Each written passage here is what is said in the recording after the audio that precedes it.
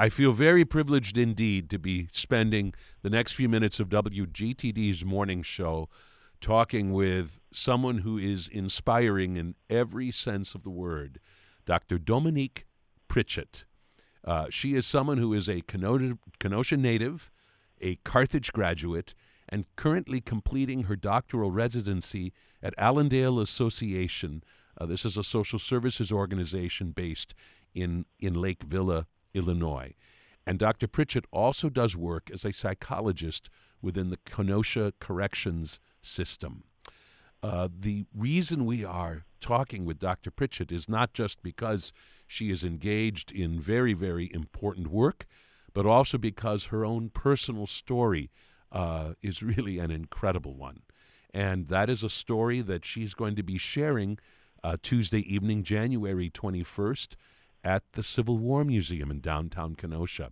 She will be participating in one of their so-called Courageous Conversation events, and her particular session is titled The Impact of Trauma on Black Youth in the Classroom and Beyond. And in this, she's going to be talking about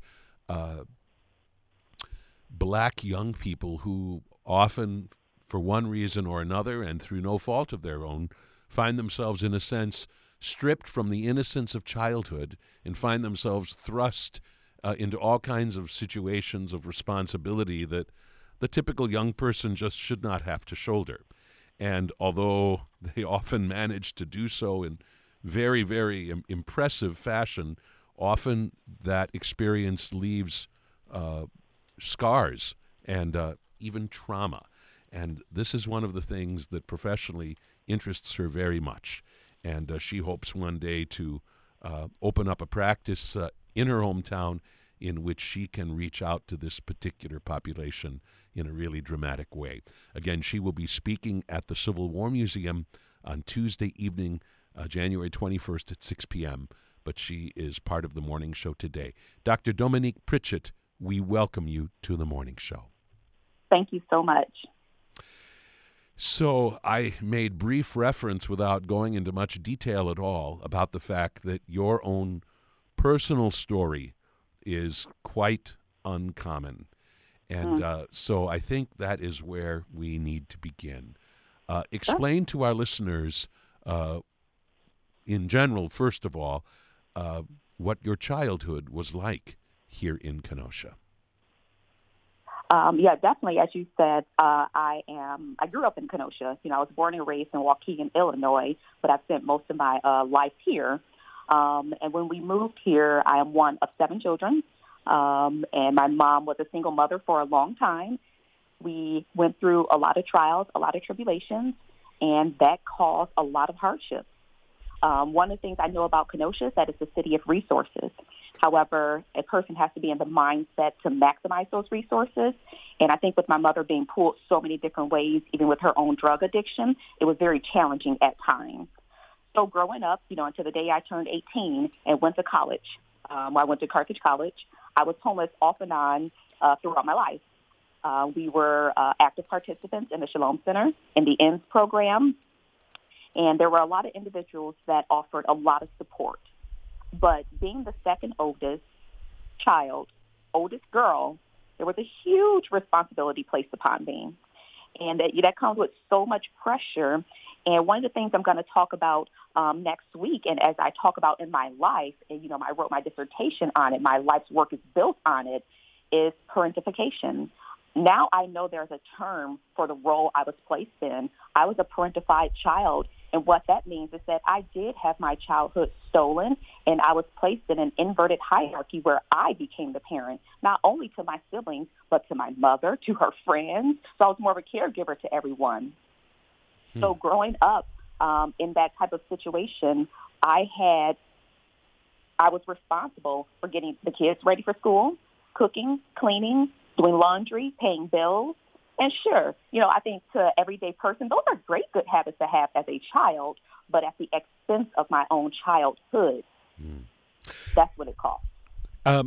How is it that fell on your particular shoulders?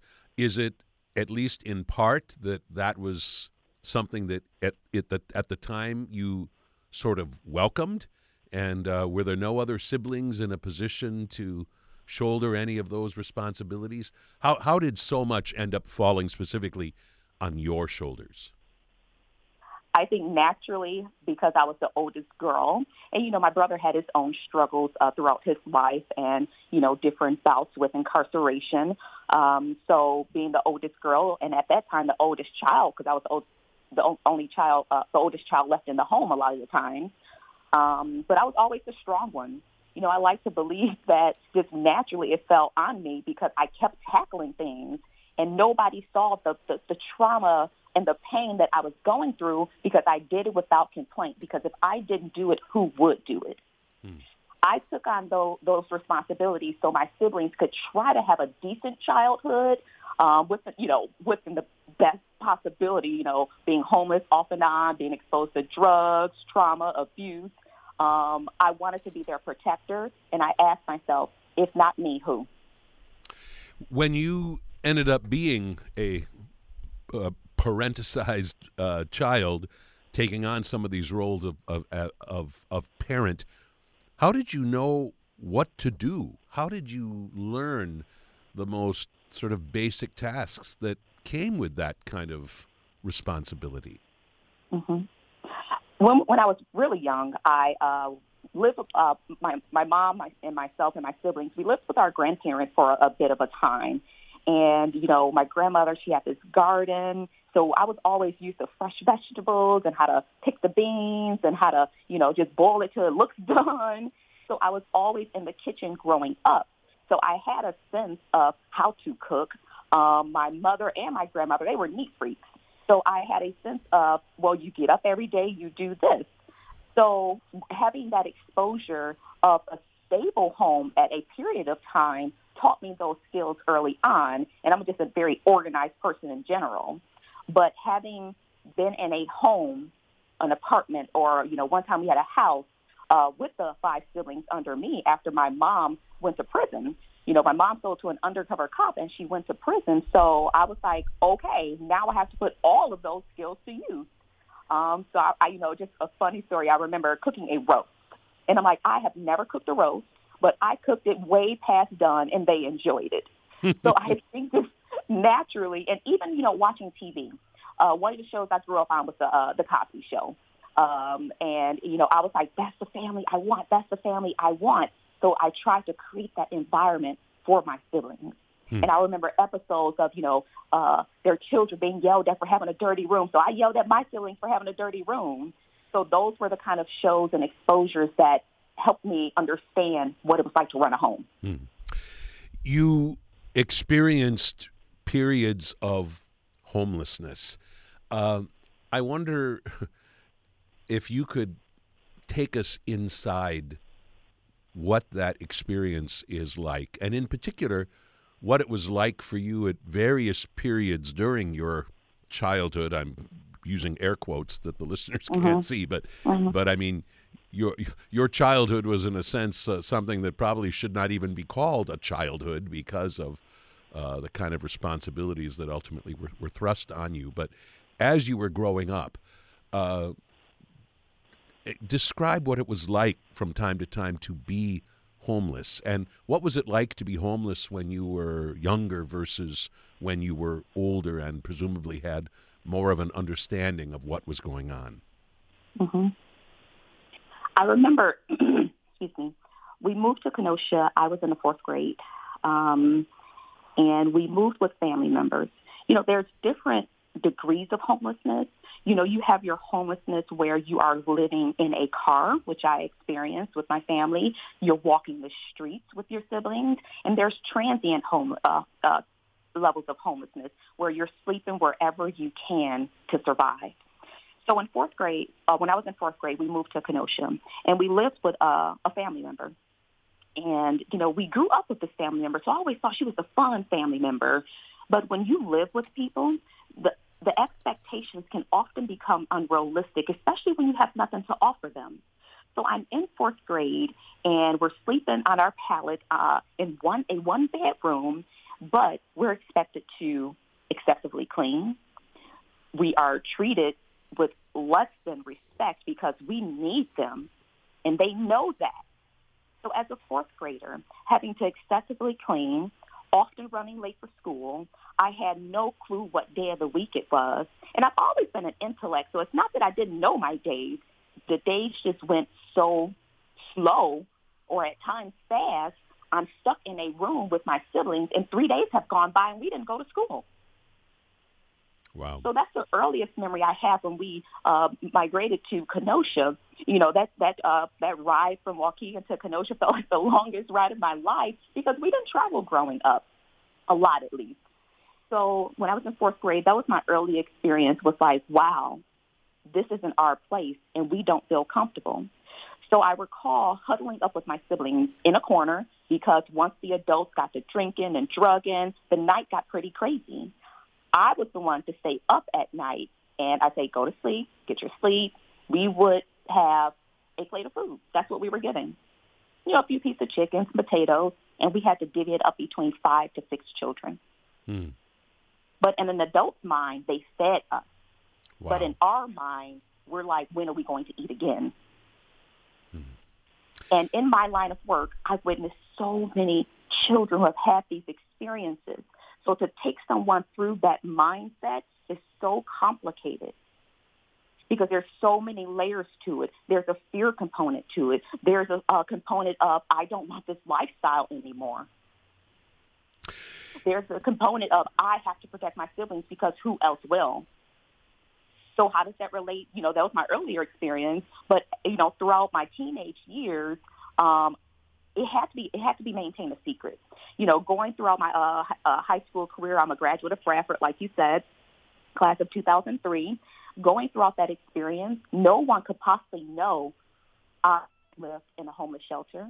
No one could possibly know that I got my, you know, latest gear and clothes out of the lost and found.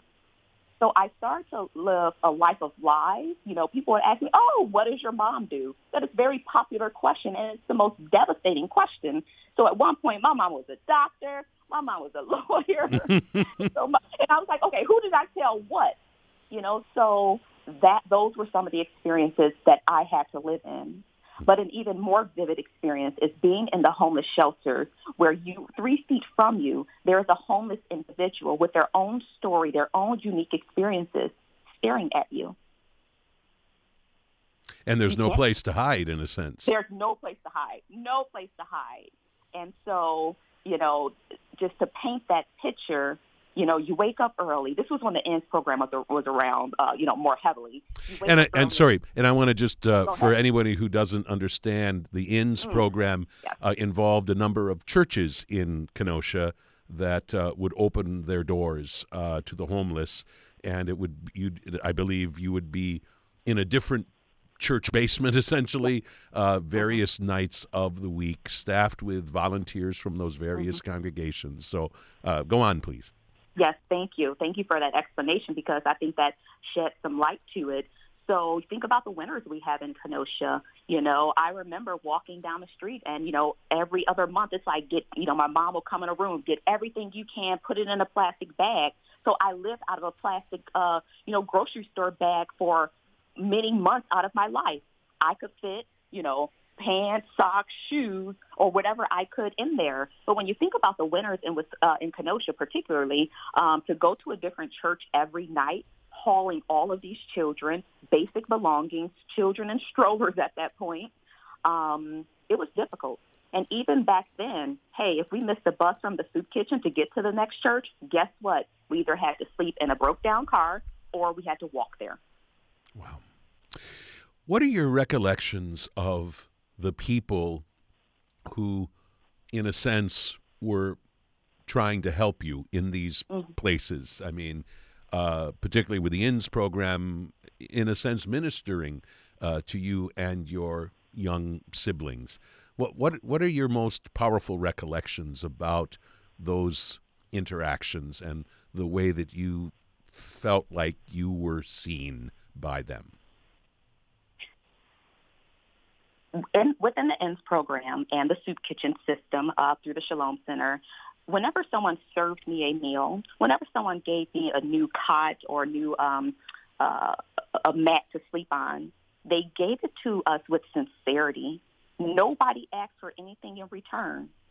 And throughout my life, I've had to do some indecent behaviors in order to survive. But no one asked for anything in return. And I thought that was the most peculiar. I'm like, okay, well, what are you going to pull me to the side and ask for? But they did it with the utmost sincerity and love. That was growing up with my grandparents, I knew what love felt like, but to get it from complete strangers was the most bizarre thing for me. So the volunteers, they were ready to serve. And I think that was my early beginning of understanding of there is a God. I grew up in the church as a little girl, but I also, after church, there was a bunch of hypocrites. But I thought that was a true example of these are God's people. And one of the most profound memories I have of someone, an agency that had a huge impact in our lives was at the time, it was the Urban Outreach Center, ELCA Urban Outreach Center, and now it's ELCA Outreach Center. And, Mary Zorn and the staff there, they found our family. We were homeless. We were walking. And so we went down to the center to warm up. And, I started talking to this lady just with the most beautiful spirit. And they were like, you're not going to walk tonight. And we're like, but we always walk. They put us in a hotel, and they got us all the chicken you can imagine, all the potato wedges, everything. And we ate ourselves sick. And from that point on, we stayed connected with that organization. I like to think I'm a living face of the Outreach Center. So they were so integral in our lives and helping us bounce back. Sure, there were times where we backslid or, my mom would lose the apartment and so many other barriers would surface. But the Outreach Center was significant in our lives. And throughout even my college education, they were significant. So there were a lot of people that stepped up and said, you know what, you guys are members of this community. And we hate to see your family like this, but they only could do what they could do. And the last organization or, group of people I want to say is the Kenosha Human Development Services. It's funny because Byron, he's the former executive director there. We were walking in a blizzard one evening, and we found this building. And, to a child, that space constancy is so blurred. I'm like, I don't know, it was 5 minutes to an hour from now. But all I know, I was frozen. We knock on this door. It's about 8 o'clock or 9 o'clock at night, and a jolly old guy answers the door. He let us in. He fed us, and he let us sleep there. And lo and behold, when I was in college, I interned there. I went on to work there for about 9 years, and he said, I remember you. I didn't want to bring up how I knew you, but I knew you would make it.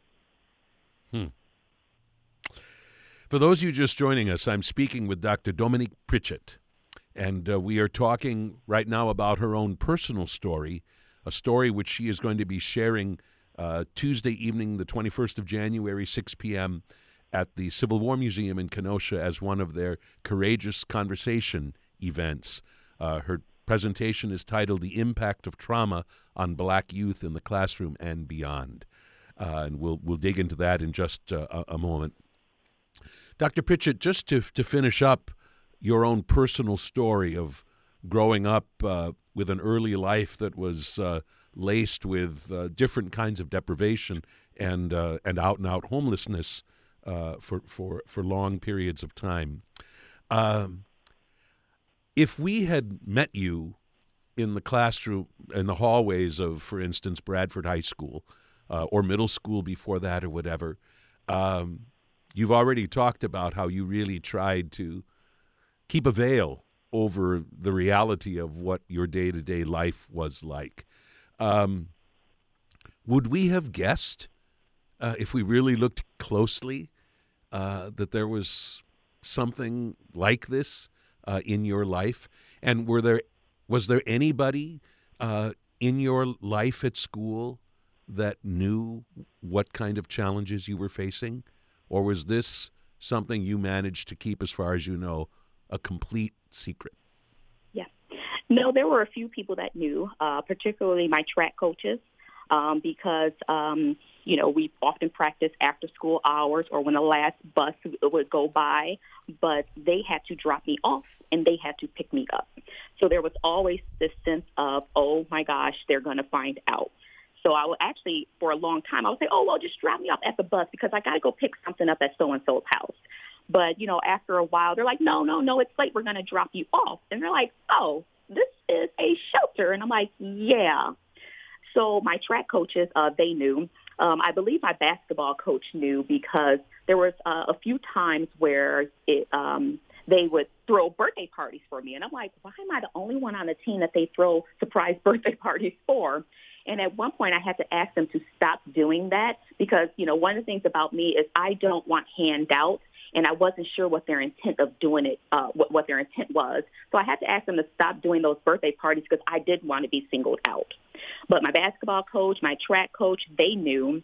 But with the day-to-day person, no, absolutely not. I maintained excellent grades. I always looked presentable. And some of the information I'm going to speak about next week is those are the children we have to pay attention to. Those are the children that often the world forgets about. And I use the phrase, I was beyond the margins, because when you think about marginalized individuals, you can see them. They're tangible, but I was a shadow within the margins of an individual that was marginalized. Right, yeah.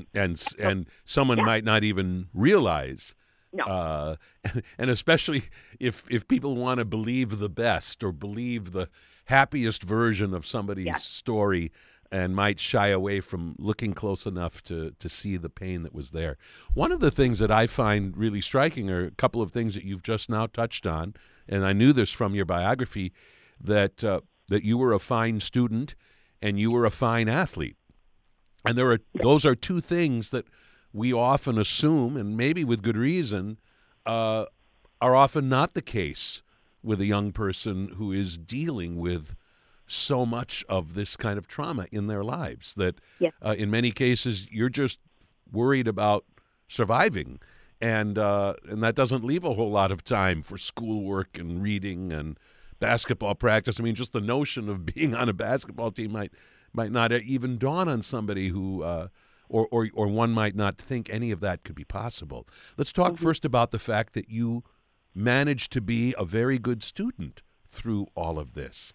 What was key to you managing to succeed as a student, even in the midst of such a difficult and chaotic childhood? Absolutely.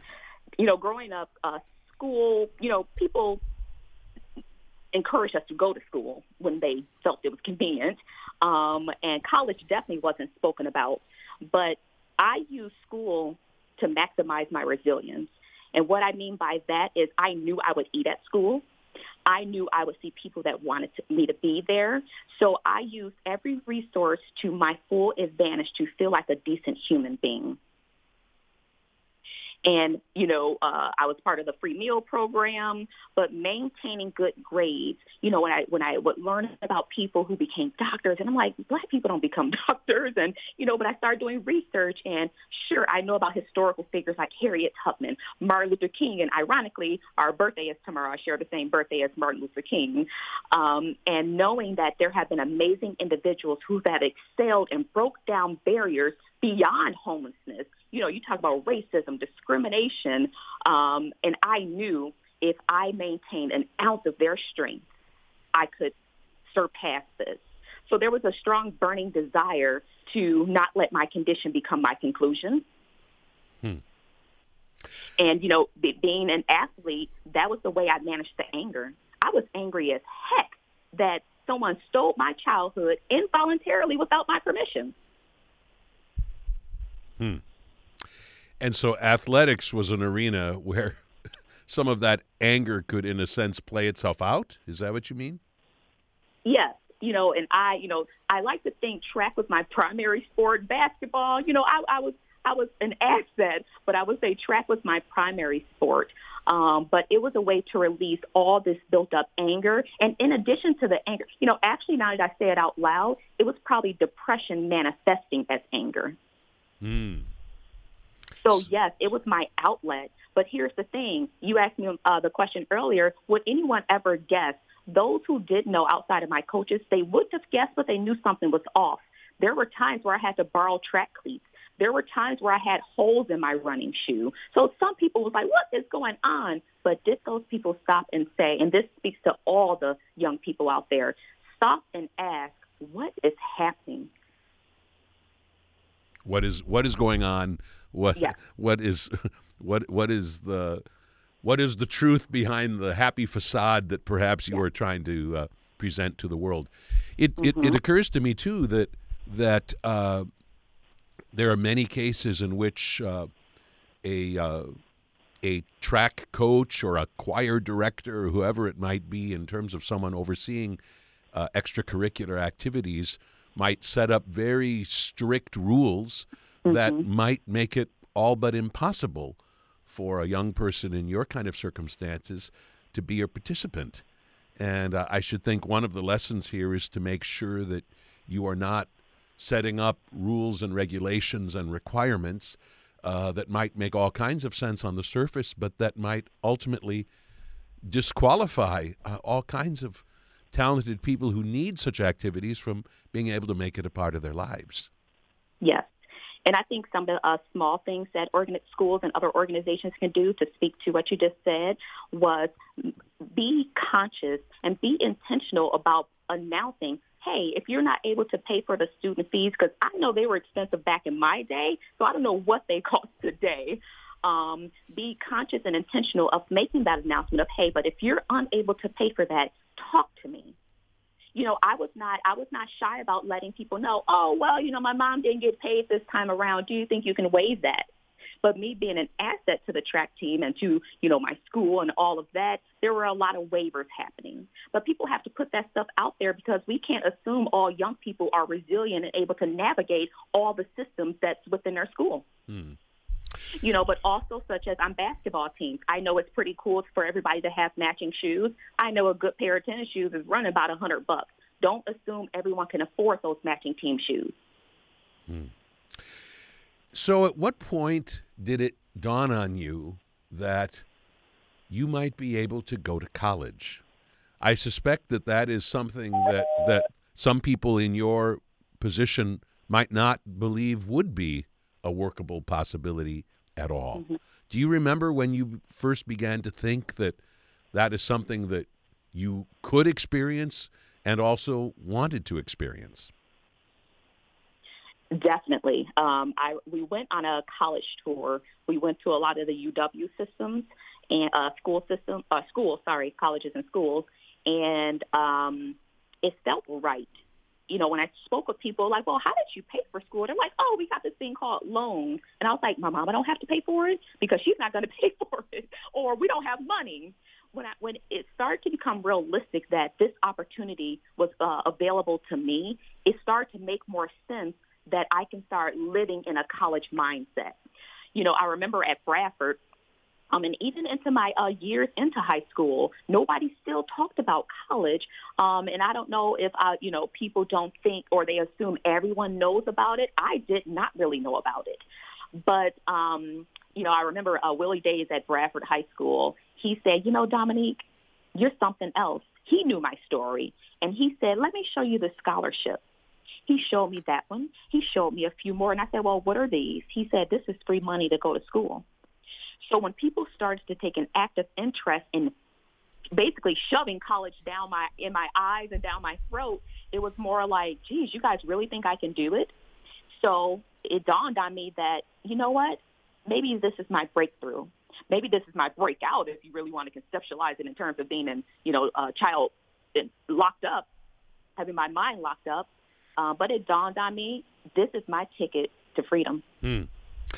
Was it difficult once you finally made the decision to go to Carthage, which, of course, is right here in Kenosha?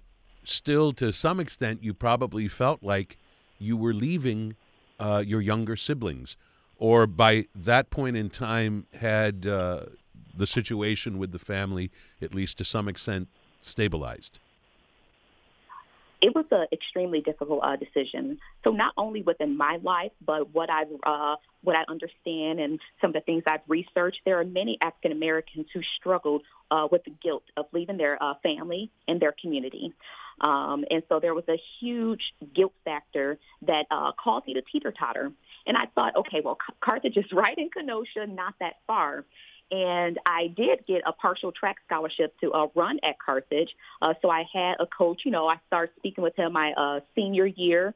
And so that was a huge part as well of me choosing Carthage. But I did get accepted into a number of schools, historically Black colleges and universities and schools down south. But I chose to stay in Kenosha because I was close enough to them, but yet I was out of the chaos. And knowing that when I graduated high school, my mother wasn't there. My mother was in rehab. And it just so happens that most of the adults were intoxicated or high on the day of my graduation. But I had the individual who I considered a father figure at that time. I had my mentor. I believe Pat or Mary Zorn was there. So there were a lot of people who were there to support me on that day and even to see me off to college. But going to Carthage was, like I said, close enough. But even when I got to college, I would still even bring my siblings on campus to feed them, to do their laundry, to have sleepovers. I'm like, if I can give you 48 hours of relaxation where you're not constantly hypervigilant and in this trauma state, that is my gift to you. But I refuse to drop out of college. Wow. We're speaking with Dr. Dominique Pritchett, a native of Kenosha, a graduate of Carthage College, and a guest of the Civil War Museum on tomorrow night, Tuesday evening, January 21st, 6 p.m.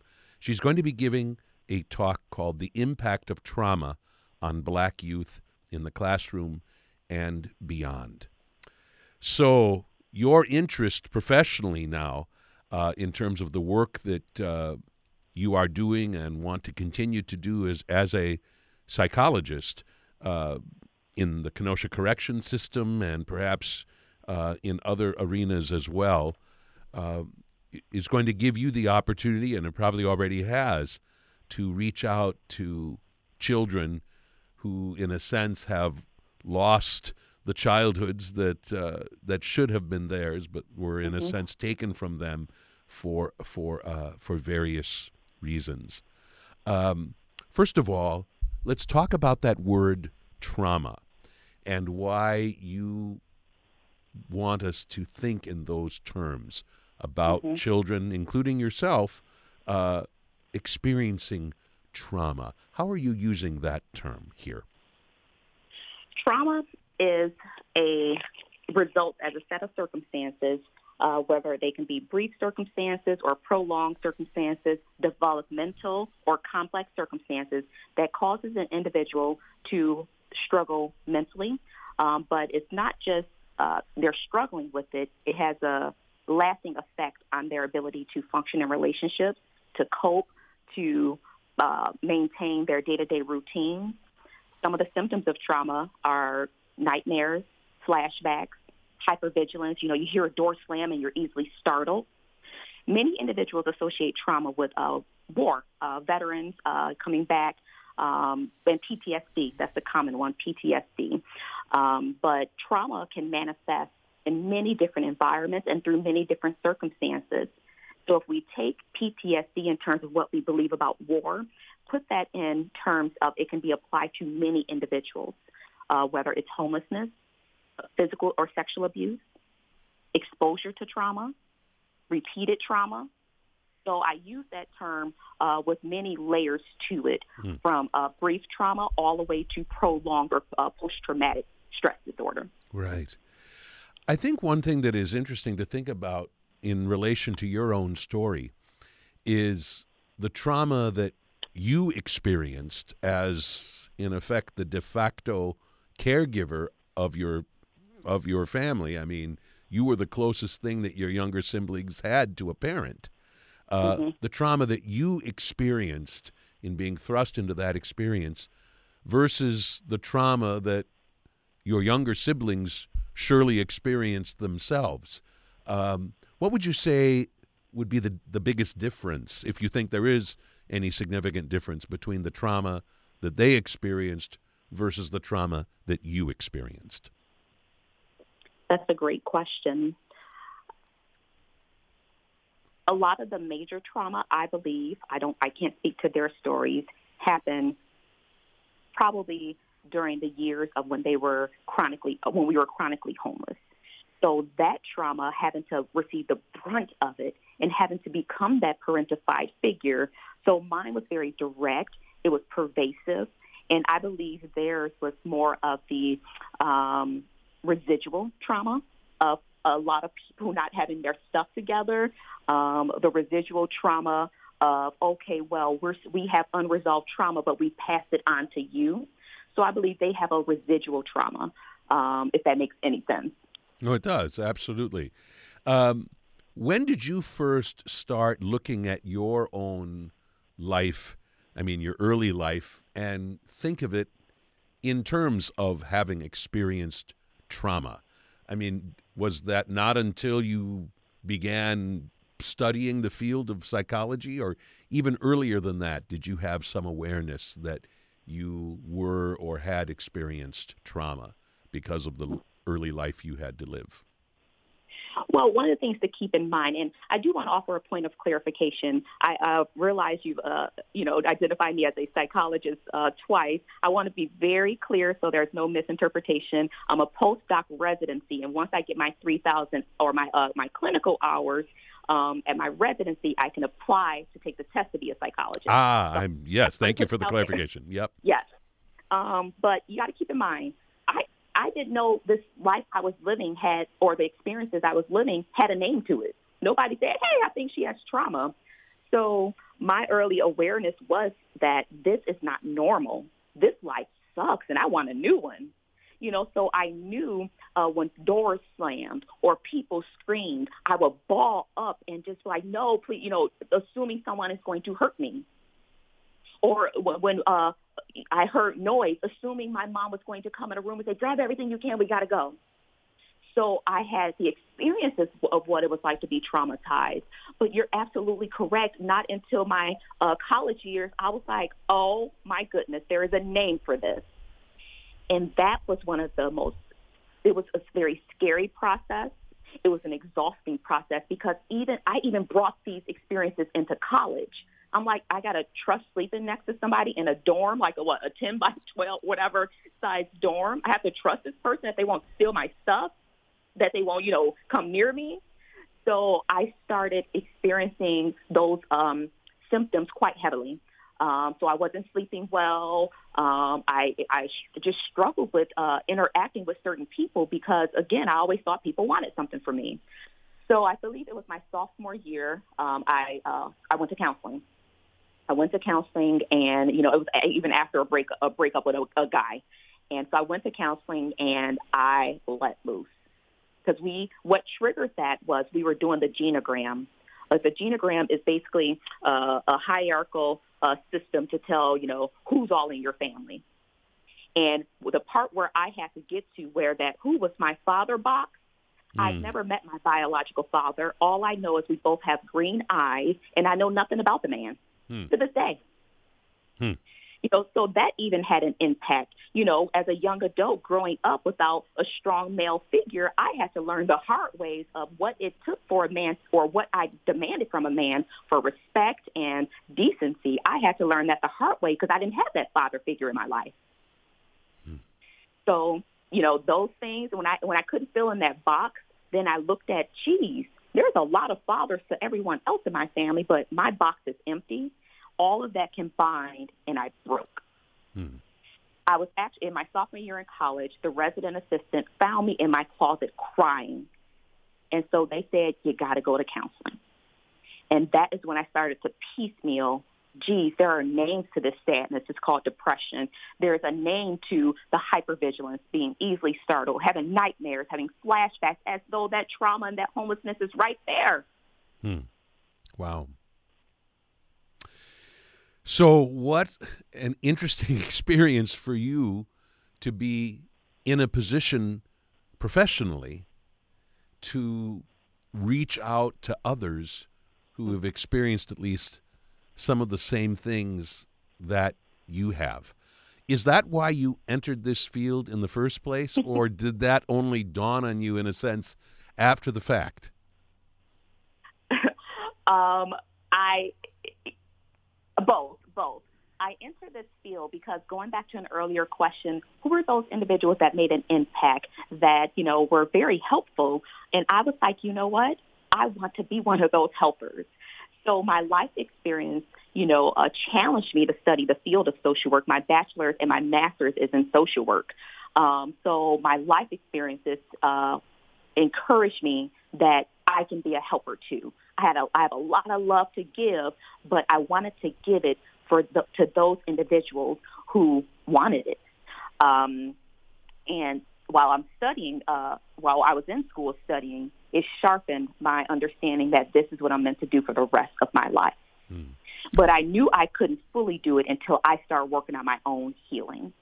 Right. We sometimes hear about how one of the most serious issues involving the populations that we're talking about here is a lack of connection with, for instance, mental health resources and help with some of these really deep emotional issues that certain people might be facing. What are your thoughts about that and about the possibility of trying to extend mental health services to populations that might be a little bit wary or might not understand fully the kind of things that are offering and why it's so important to accept that kind of help? Absolutely. One of the things I know about Kenosha is Kenosha is a city of resources. So I never want to minimize what the city is doing to elevate people's wellness and their health and their ability to live abundantly. So I never want to minimize that. However, I've been a clinician for, nearly 14 years now, and there is a lack of representation within our mental health systems in terms of ethnic diversity. I do have a lot of clients that come to me and be like, hey, I found you. You're Black. I'm Black. Let's see if this thing works. And I'm like, hey, if that's what got you through the door, but that's not to say that because of that automatic, visual cultural connection, I am the right clinician for you.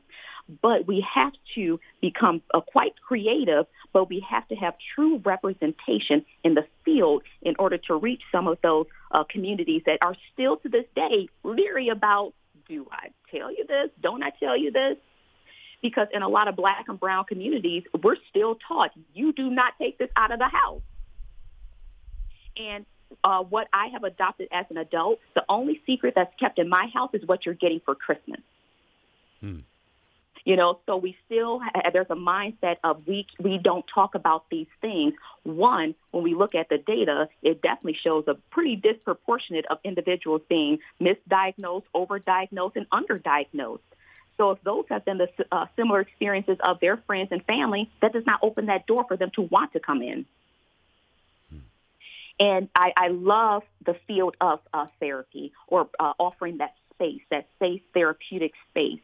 But there does come a point where we have to stop using the language of cultural competency, because competency insinuates that, oh, well, I read an article about how to work with, this population, so I'm good.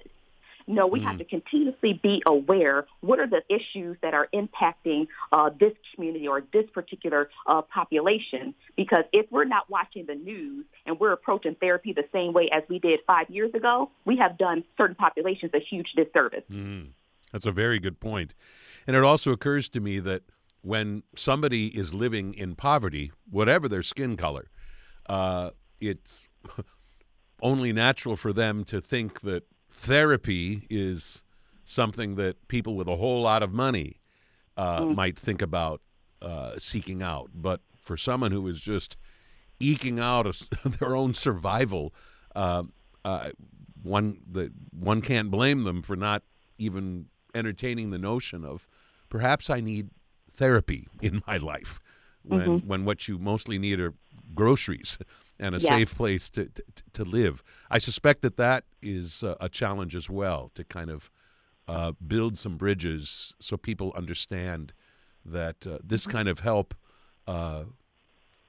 should be and is available to anybody.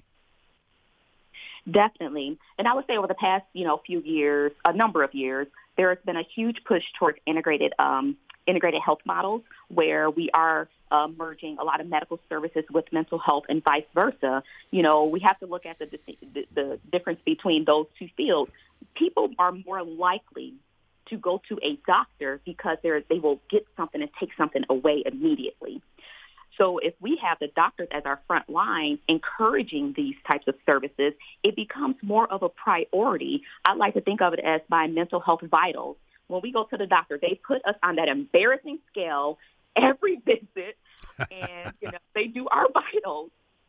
So we have to encourage that push and continue to dismantle stigma as it relates to people seeking mental health services. But you hit it on the nail. You hit it on the nail that people have to. They're prioritizing. They're kind of like, hey, even with this insurance, Medicaid insurance, my copay is $5. Do you know what I can get for $5? Or even private insurance. I've seen copays ranging with good insurance from $80 to $100 for a 1-hour session. Wow. So I think it speaks to people are in survival mode. It's not that they don't believe that therapy services can benefit them. It's a matter of where can I allocate my resources and time. And if you take my childhood as an example, my mom had, I keep saying 5 children because my oldest brother went on and did his own thing. So she had 6 kids at the time. Nowadays, you can't put all of those 6 kids in a transportation van. You get to bring one child. What am I going to do with the rest of my kids to go to my appointment? Yeah, there are a lot of things with which to contend, and of course, it's not just a matter of person to person, but also looking at the whole system and the opportunities that it affords people to make their lives better. Boy, you've given us a lot to think about in this conversation, and I know that there'll be still more for us to think about from the talk that you're going to be giving tomorrow night. Again, tomorrow night, Tuesday, January 21st, 6 p.m. at the Civil War Museum in downtown Kenosha. A conversation, one of the courageous conversation events there, a talk titled The Impact of Trauma on Black Youth in the Classroom and Beyond. And you can contact the Civil War Museum for more information. Dr. Dominique Pritchett, your story is amazing, and you are amazing, already doing amazing things, and I'm so glad that you made time in your schedule to tell your story on the morning show today, and I wish you very well with all of the good things that you are doing now for your community and the world, and thanks again for being part of the morning show today. Thank you so much.